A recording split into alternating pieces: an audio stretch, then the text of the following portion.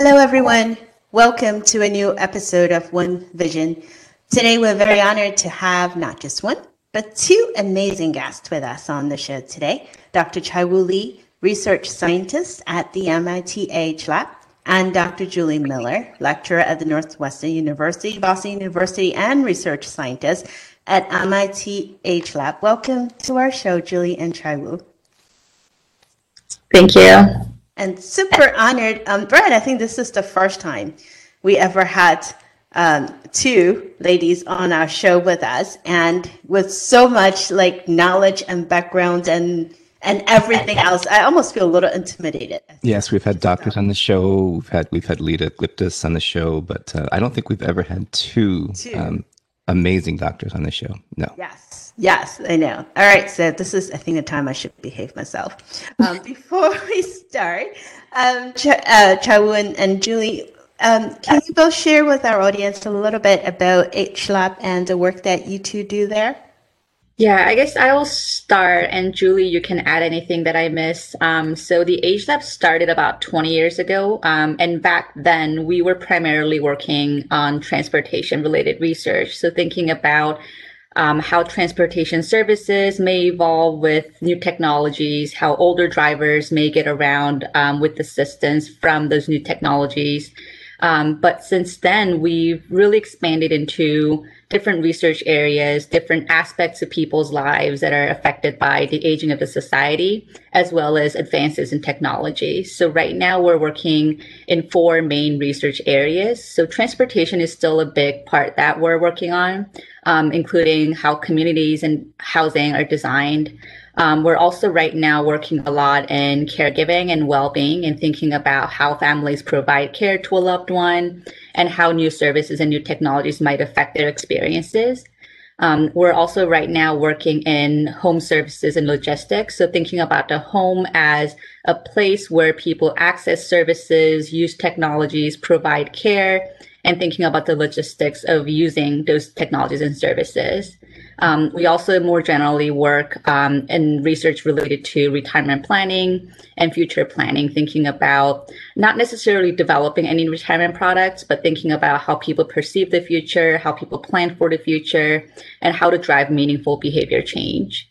And across these areas, we think about innovations in new technologies and services, not necessarily to develop a new device or gadget, but really with the focus on understanding the experiences of consumers and users across generations. And I myself work across all four areas of our research, as many of our researchers do, including Julie. But I focus more on understanding how people of various ages and characteristics perceive and accept new technologies. Adding on to what Chai-Woo has said, something that is so unique about the Age Lab, well, there are many things, but one of the things that's so unique about the Age Lab is that we are a very multidisciplinary group, and that's very intentional. Our founder, Dr. Joe Coughlin, his background is in political science, and as Chai-Woo has talked about, a lot of his background is actually in transportation, and so Joe has really made it so that at the Age Lab, we have people whose work has been in psychology, poli-sci, engineering, public health. My background, for instance, is in gerontological social work. The list goes on. And that is by design so that we can think about aging from new perspectives, using multiple lenses and intersecting and overlapping lenses to hopefully think about aging in new and different ways. Something else that's really exciting about the Age Lab that is unique to us, I feel, is that despite our name, the Age Lab, we don't only study older adults. People often hear MIT Age Lab and think, oh, you work with people over the age of insert whatever number here.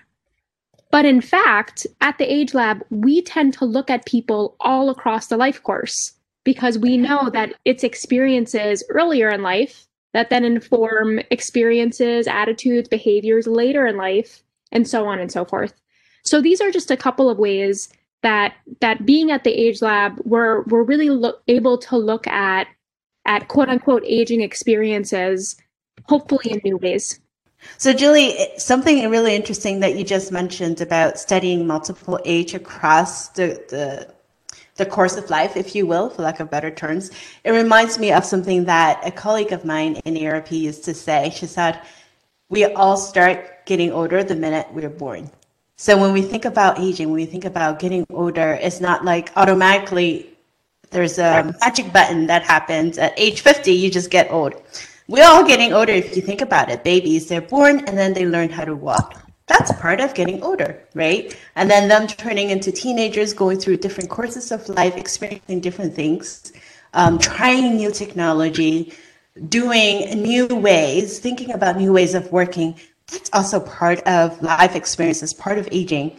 And what I really love about what you two just said is that hopefully it helps bring that concept out to the larger society so that we can have a different perception of aging.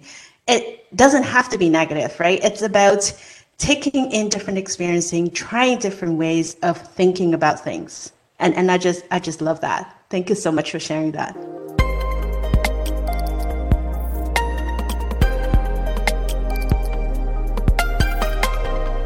One of the things that it made me think about when we talk about aging is the difference in culture and the difference in the way that technology adoption and solutions that are geared to helping people as they age is really, really different, especially between East and West. A couple of years back, I was in Tokyo looking at technology and innovation, especially for people as they age. And, you know, had the opportunity to write an article for International Banker where I sort of contrasted the two sides of what Japan has done for their population. And I'm wondering, you know, Chai-Wu, are you looking at that in terms of the way that, you know, these solutions are different between cultures and between East and West? Yeah, so we definitely think about differences between countries and cultures when it comes to distribution and use of technologies. I don't think we right now have a study that's dedicated to doing cultural comparisons, but that's something that we continue seeing across our research. So I feel like what I've learned from my research is that there are many factors that affect how people interact with and accept new technologies. And I see two major ways in which people in different countries may approach new technologies differently. And one is definitely cultural norms and beliefs about how a product or service gets developed, used. For example, in some interviews I did with designers and developers of new technologies, especially on robotics, what I saw was that when it comes to robots and other tools that are used for older adults and families, some Asian cultures and some European cultures really approach it differently. So, for example, I see a lot of solutions developed out of Japan mostly are more geared towards socialization and social engagement and companionship. Whereas when robots are developed from some European countries, they're more focused around assisting with functional needs and physical needs. And sometimes, actually, we have a therapeutic robot called Paro in the lab that was developed by someone who was affiliated with the lab before. And he's a Japanese researcher. And he's exactly said that in Japan, when Paro gets sold, it gets sold as a companion robot and it gets sold as a pet. Whereas when it's used in European countries, you have to be licensed to use it. And it's used as a therapeutic tool. So definitely some differences in terms of how different cultures approach technologies. Another factor that I see is that different countries likely have some different distribution channels too, as well as the policies related to the distribution and use of these technologies among older adults and families. And that's especially true because not always, but in many cases, the technologies that we look at fall under the category of health management tools. And in that case, it really gets affected by healthcare policies and insurance. And it's not just the technology that we're looking at in those cases.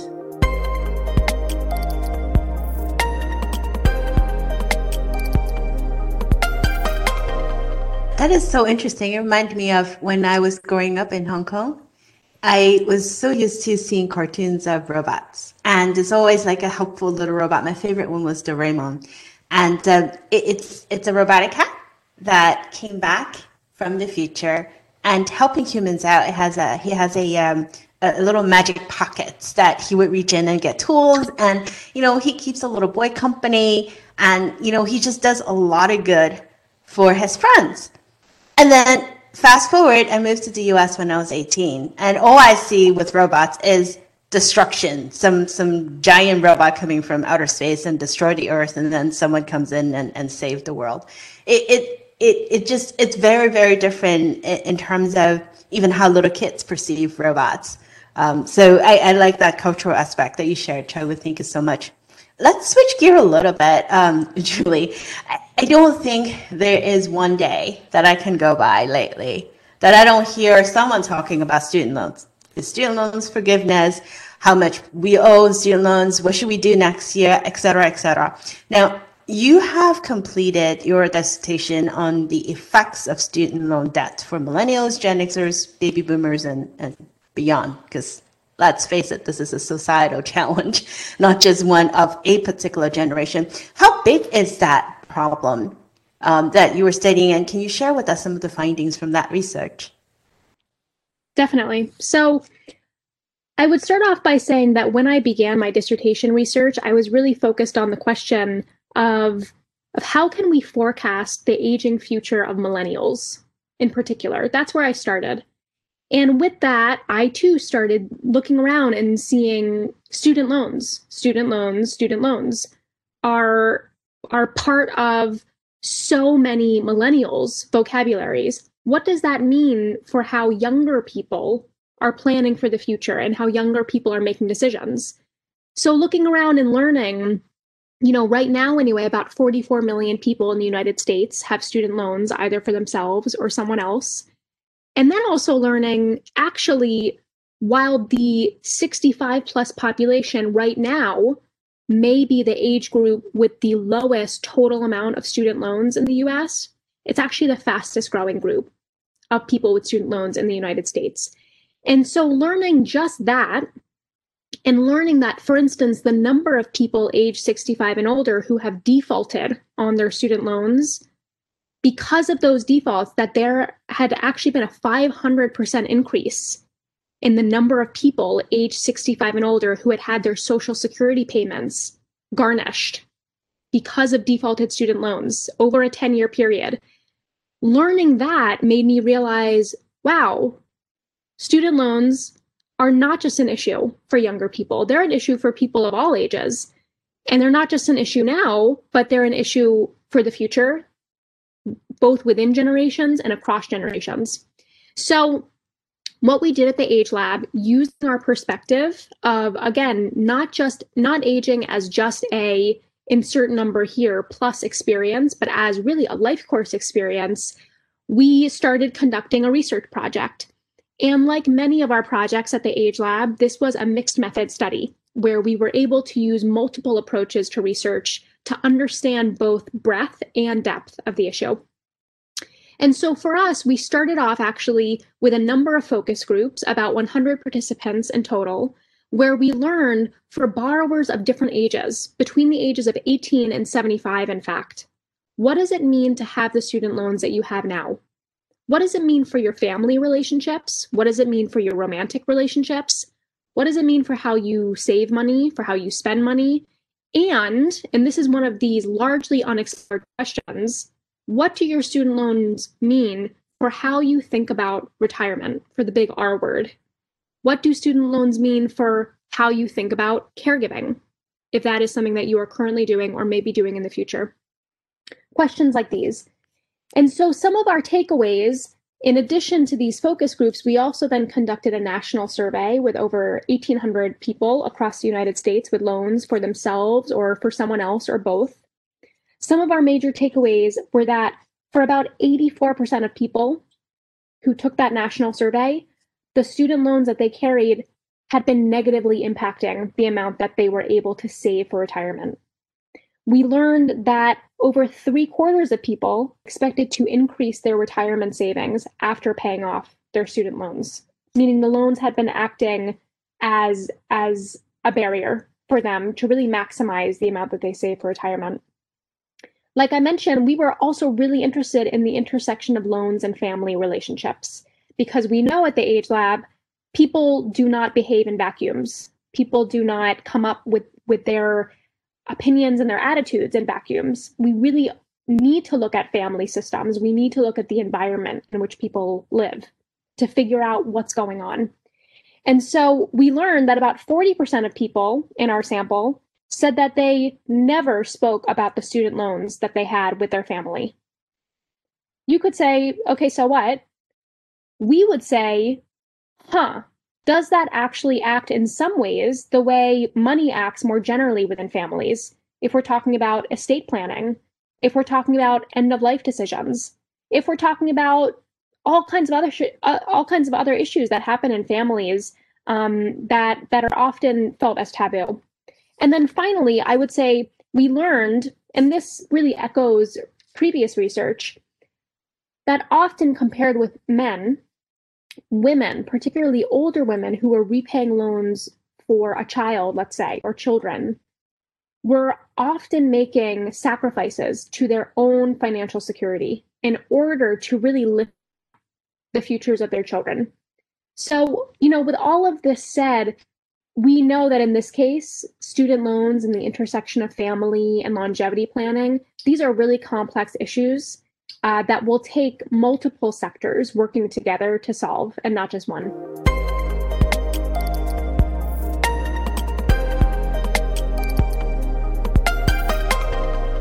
Yeah, when you think about financial services and our financial lives, they're more and more complex. And I think in this country, we make them more than they need to be. We're the only country that has to deal with things like not being able to afford student loans or not being able to afford payments for medical services and healthcare coverage as we age. And just yesterday, the New York Times had a big section on sort of big ideas for the next decade and beyond. And there was a lot of conversation during the election about universal basic income and different ways that we could help people financially in this country. And one of the ideas was every single person born would be given, I think it was like $6,400 and put into a trust that would be growing in the market. And that would give every single person $1 million at the age 65. And you think, oh, wow, that's so much money. Because the average person retires with, I think, $130,000, which is really, really skewed toward sort of the top 10% as it is. But when you think about that, and you think about the amount of money that was just given away to very large corporates, this would actually be about $60 billion a year is what it would cost the government, and that's such a small drop in the bucket. So, beyond aging, I think a policy change would really make our lives much, much different. Let's talk about how technology is changing our financial lives, though. What role can AI play in helping us secure a more stable financial future? Who wants to take on that? Yeah, so I'm actually going to let our data speak to this because right now we're doing a study on a related topic. This study, which is funded by Bank of America, we're looking at the impacts of AI implementations on many aspects of our lives, our longer lives especially. And one of the topics that we're looking at is how people approach and manage finances. So in this study, we asked a group of experts and consumers regarding their confidence in various AI applications, their expectations regarding consumer adoption, and their thoughts about benefits and risks. And when we asked people about financial applications of AI, the experts who answered our questions generally said that they're pretty confident in AI's ability to analyze spending habits, make recommendations, perform small customer service tasks, and help manage retirement savings. We also saw that experts were talking about how they have confidence in AI to perform larger customer service tasks, evaluate creditworthiness of individuals, and even replace a human financial advisors. And when we talked about potential effects that AI might have in how people access finances, experts also indicated that they believe AI applications will make financial services generally, and more specifically, saving for retirement and meeting financial goals, more accessible to a wider group of people. So including those who maybe right now don't have a financial advisor to help them manage finances or have easy access to different financial services that might help them. Experts that we talked to also said that AI will generally help people accumulate wealth and achieve financial stability more easily than right now. So there are various ways in which AI may be able to support individuals' financial management and future planning. But what we also are seeing is that experts and consumers don't always fully agree on these. So experts generally have a higher confidence in AI's possibilities and promises. And part of that is because they know more about the capabilities of AI. They know more about what it can do and cannot do. While consumers that we talked to were a little more hesitant when it comes to use of AI and applying AI in different aspects of their lives. So even as AI applications mature in the financial management and services world, we might still see a little bit of delay in adoption, I think. I would also add, if I may, that where the potential of AI in building financial capabilities of people is really exciting is if we acknowledge the fact that it's only about 15% of people in the United States who have a financial advisor, who has someone who works with them to make their money work for them. And if we think about how to move toward a more equitable society and again, how to build financial capacity and capability for all people, certainly in light of some very ongoing inequalities that we have in the United States around access to wealth. We know, again, that most people actually have little to no retirement savings. And with that comes often low confidence in one's ability to retire. And so if we think about some of the opportunities with how artificial intelligence can ideally level the playing field, we can think about certainly ways that AI already is and can continue to do things like portfolio management and and tracking expenses and making suggestions about how to save money and how to invest, of course.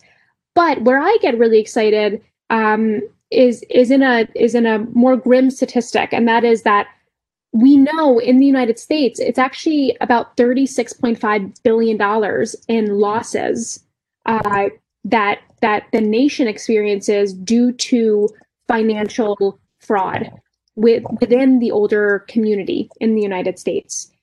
We know that financial fraud and scams and financial exploitation of older adults in the U.S. is a really growing issue. How can artificial intelligence be leveraged for good in that way? Especially when we point out the fact that, as we all know, financial management and financial services is not just about the dollars and cents. It's about often very sticky and emotionally complex issues. Certainly one like dealing with financial abuse and some of its corollaries. So how can AI be used to really help big issues like these?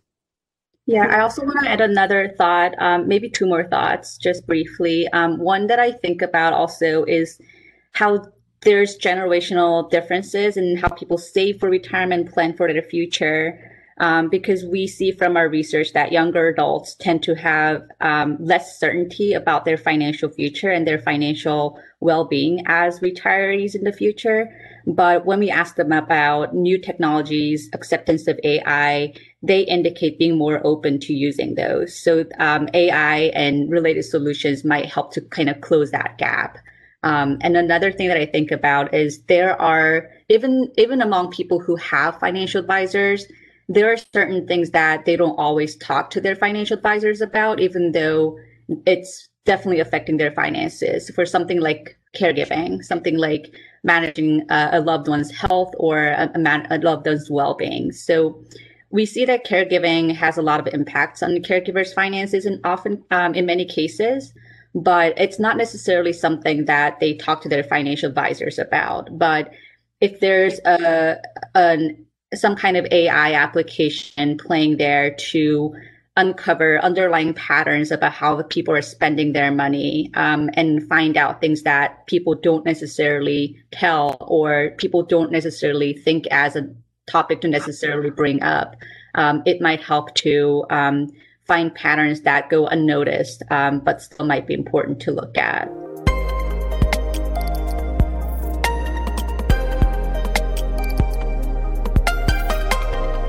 that is such an interesting thought, because I remember, I wanted to say maybe 2-3 years ago now, I read a report that talked about financial caregiving and how over 70% of people would do things for their parents or for their grandparents and loved ones financially and didn't even plan for it, right? So we all know that at some point in life, we will probably get to a point where we will need to help someone in our family.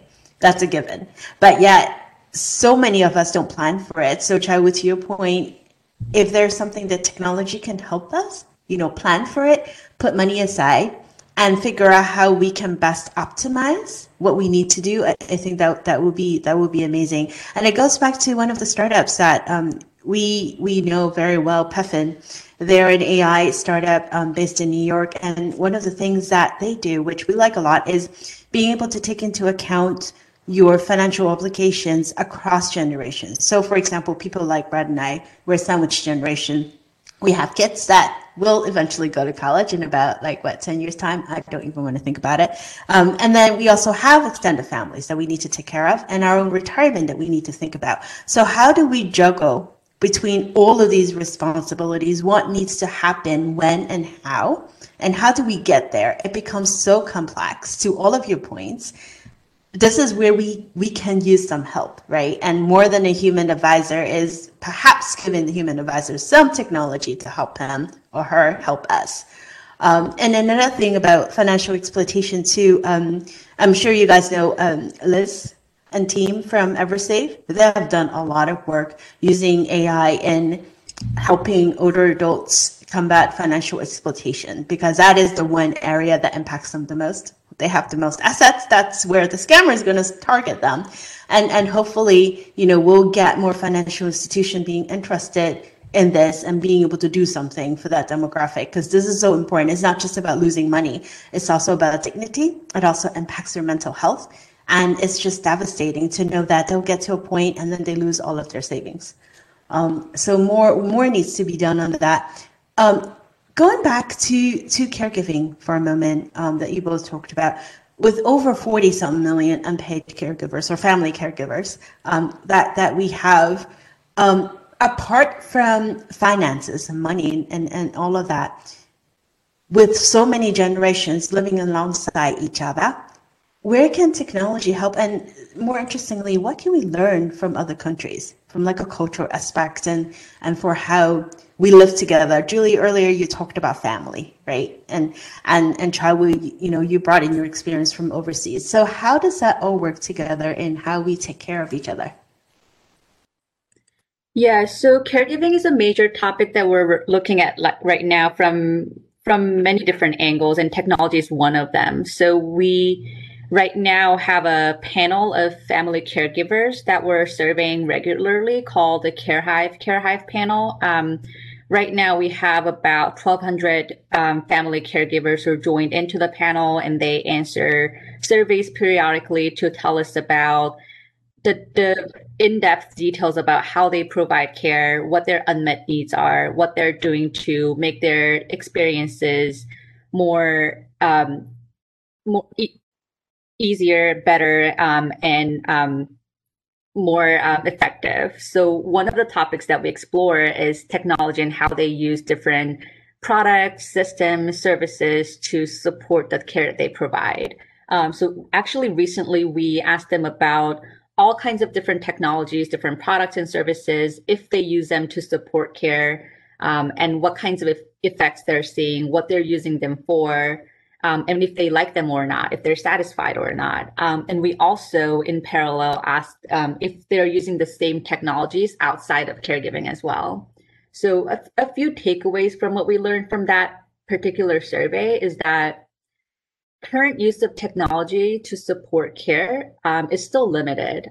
So when we ask about all kinds of different technologies, a lot of caregivers said that they're using those for themselves generally. But when it comes to caregiving, not everyone was necessarily using all of those for caregiving. And in past studies that we did on caregiving too, we saw that the reason is not that they don't want to or don't see the effect, but just because they never thought about it. They just never thought about using something to support the care, to make their job easier. But they were generally interested in using technologies once we brought up the topic and open to the possibility. And when we talk about technologies for caregiving, we're really talking about a whole suite of different things. So thinking about technologies that are specifically developed for caregiving support.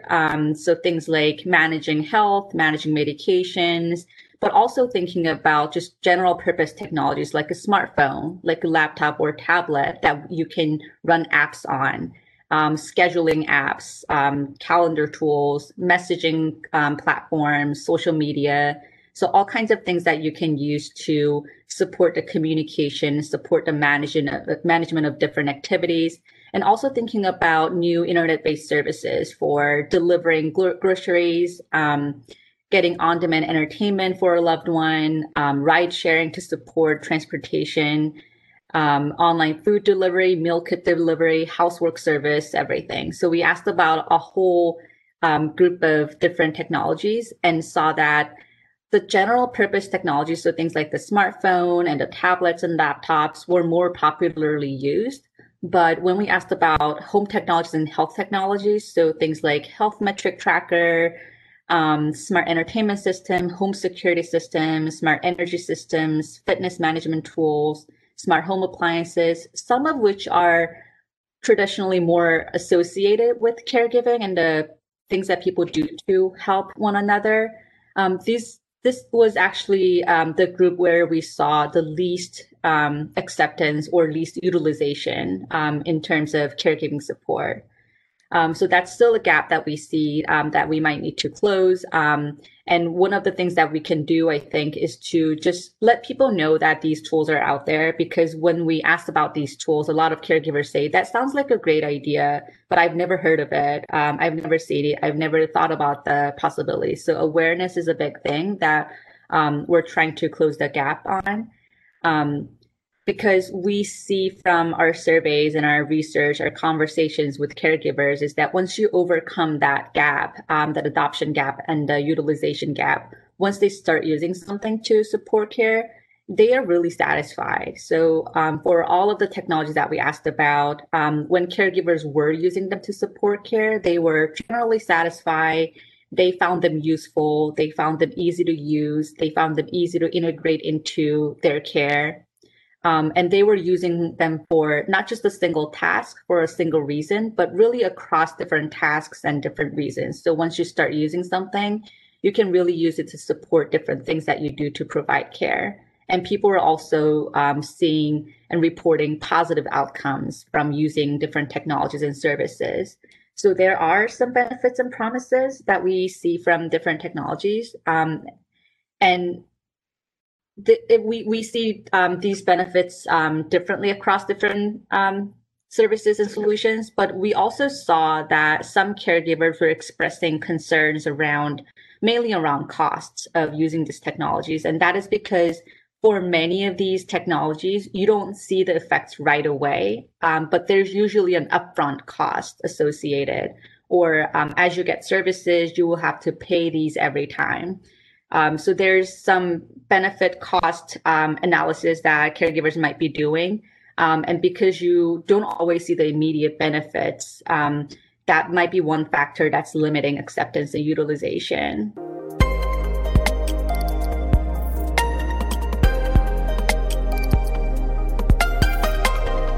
Chai-Woo, may I ask you a question? Sure. I've had the great fortune of working with Chai-Woo for about 8 years, and anytime I get to ask about her expertise in tech and aging and all things related to aging, I like to seize the moment.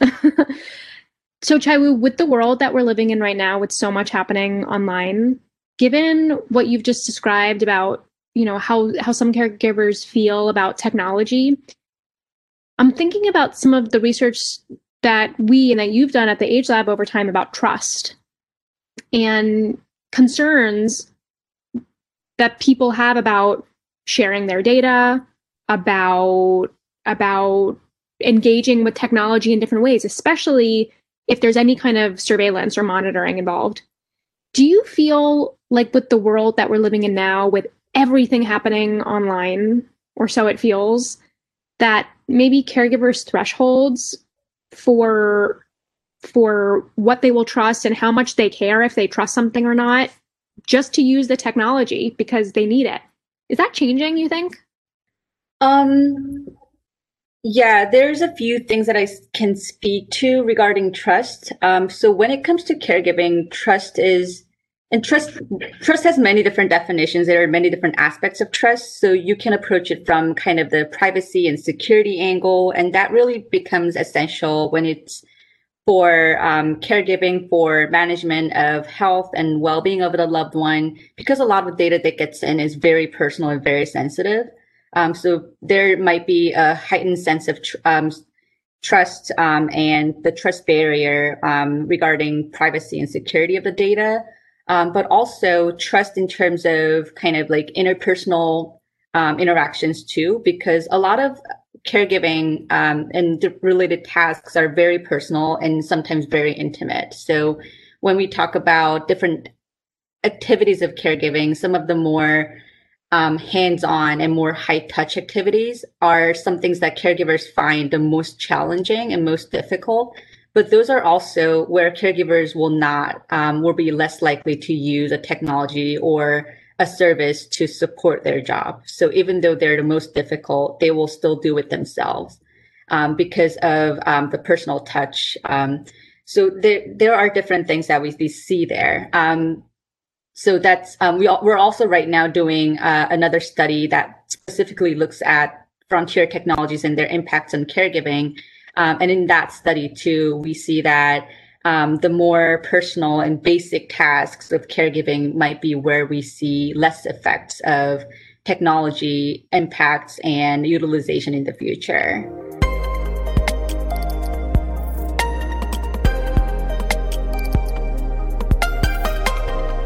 I think that we just found another co-host in Julie for One Vision. So thanks for asking that question. Let's wrap with this. We're all getting older. That's not a new phenomenon. Society continues to age globally, and through Japan and other examples, we as humanity are getting older, and yet ageism is. We need people to rethink longevity from our workplaces, from products and financial planning, and the way that we think about, how we age and how successfully we age. We have challenges over the last decade and more of venture capital going into startups that are addressing some of these problems, and yet some people are finding out that we're aging all of a sudden. So now you have 20 and 30-something-year-olds starting to work on things finally. And yet our leaders, in many cases, are in their 70s and 80s and beyond, but they're successful and they're financially secure. So how do we make longevity and aging sexy again? How do we get back into that? What do you think? Yeah, I think one important thing to think about, and this is something that we emphasize throughout our research, is to demedicalize aging. And oftentimes when we search for new technologies for older adults, new services, they're really centered around medicine. They're really centered around health management, clinical care. But being old comes with certain declines in physical and cognitive abilities in most cases. But being old itself is not a medical condition. But as Theo already mentioned, it's really just a lifelong process. So thinking about aging as not a condition that you get at a certain age, but just a process that begins from age 0. One thing that we try to do to approach aging from a more holistic angle is to make sure that we're touching on different aspects of people's lives as we do our research, but also to foster intergenerational interactions and engagement. And Julie can speak more to this because this is something that she's deeply involved in. But to really be engaged in different things with people of different generations, to learn about people's experiences, the culture, what they're experiencing, what they're thinking about, and not just look at it from an angle that you're assuming what the other might be thinking about, assuming what the other generation might be going through. And Julie can speak more about that. Definitely. I would say to combat ageism really calls on the numbers. We know that by 2030 that all 70 plus million baby boomers in the United States will be over the age of 65. We know that between now and 2040, which is only in about 20 years from now, that the US population of people age 85 and older is supposed to double. If we just look at the numbers, if we think about challenging ageism, we need to acknowledge that just by the numbers themselves, older adults, quote unquote, are not a monolith. This is not a monolithic group. We're looking at such an immense number of people at this point when we talk about, quote unquote, older adults, that especially as the United States continues to diversify in all ways, including, but not only related to age, we are looking at an enormous range of experiences that people have had leading up to their older years and within their older years. And so to break down stereotypes absolutely requires intergenerational engagement, and a program that we have at the Age Lab called Omega fosters just that. Partnerships between younger people and older people. We also hear time and time again from the 85 plus lifestyle leaders, a research panel that we have at the Age Lab of people 85 and older, that again, one's aging experience is completely contingent on their experiences leading up to it, their network now and moving forward, and a range of so many issues that we continue to learn about. And so I would, when I think about what it means to look forward to a heightened aging experience, I think about something that Joe Coughlin, our founder and director of the Age Lab, talks about in his book, The Longevity Economy. And that's the idea of transcendent design. That if we really want to think about heightening the expectations for what aging can mean, we need to think about things not just like universal design, and that is making more things, more products, more places, more services, more policies universally designed, but actually designed in a way that people, regardless of their abilities or their functions, that they want these things. And so I think about a student that we've worked with in the past who has created a company called Grand Design. Her name is Julia Lemley. I think about products that she makes, canes in particular. You don't look at a cane in general and say, ooh, I want that. But the way she makes canes, they are bodacious, they are sexy, they are beautiful, they make a statement. Is this the resurgence of canes in the United States? I guess we'll see. But these are the kinds of products, just as an example, that we want to be able to look forward to. We want things to excite us.